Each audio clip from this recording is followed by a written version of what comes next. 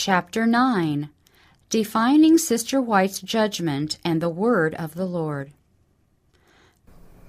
Sister White's opinion: the position of part human, part divine.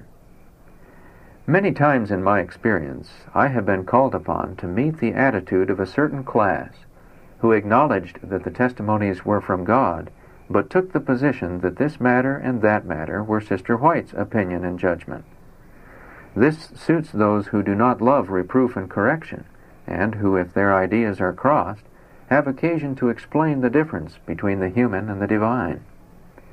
If the preconceived opinions or particular ideas of some are crossed in being reproved by testimonies, they have a burden at once to make plain their position to discriminate between the testimonies, defining what is Sister White's human judgment and what is the word of the Lord.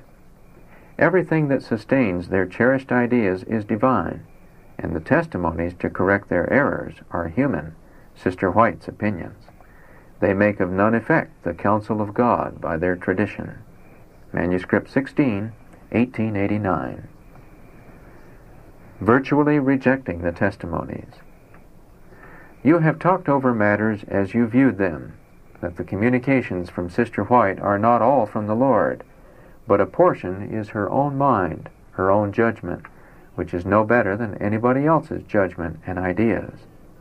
This is one of Satan's hooks to hang your doubts upon, to deceive your soul and the souls of others who will dare to draw the line in this matter and say, this portion which pleases me is from God, but that portion which points out and condemns my course of conduct is from Sister White alone, and bears not the holy signet. You have in this way virtually rejected the whole of the messages, which God in His tender, pitying love has sent to you to save you from moral ruin. There is one back of me which is the Lord, who has prompted the message which you now reject and disregard and dishonor. By tempting God, you have unnerved yourselves, and confusion and blindness of mind has been the result. Letter 16, 1888. This is not my opinion.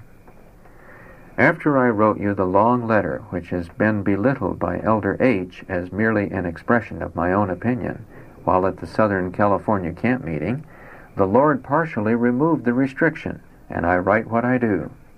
I dare not say more now, lest I go beyond what the Spirit of the Lord has permitted me.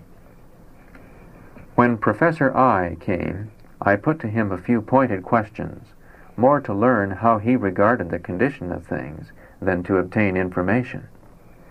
I felt that the crisis had come. Had Elder H. and those united with him been standing in the light, they would have recognized the voice of warning and reproof. But he calls it a human work and casts it aside. The work he is doing he will wish undone ere long. He is weaving a net around himself that he cannot easily break. This is not my opinion. What voice will you acknowledge as the voice of God? What power has the Lord in reserve to correct your errors and show you your course as it is? What power to work in the church? You have by your own course closed every avenue whereby the Lord would reach you. Will He raise one from the dead to speak to you? In the testimonies sent to Battle Creek, I have given you the light God has given to me. In no case have I given my own judgment or opinion. I have enough to write of what has been shown me without falling back on my own opinions. You are doing as the children of Israel did again and again. Instead of repenting before God, you reject His words and attribute all the warnings and reproof to the messenger whom the Lord sends. Testimony for the Battle Creek Church, pages 50 to 58, 1882. Permit me to express my mind, and yet not my mind, but the word of the Lord. Letter 89, 1899. Quoted in Counsels to Writers and Editors, page 112. Satan will help those who feel that they must discriminate.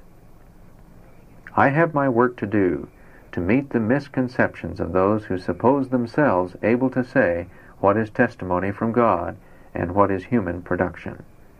If those who have done this work continue in this course, satanic agencies will choose for them. Those who have helped souls to feel at liberty to specify what is of God in the testimonies and what are the uninspired words of Sister White will find that they were helping the devil in his work of deception.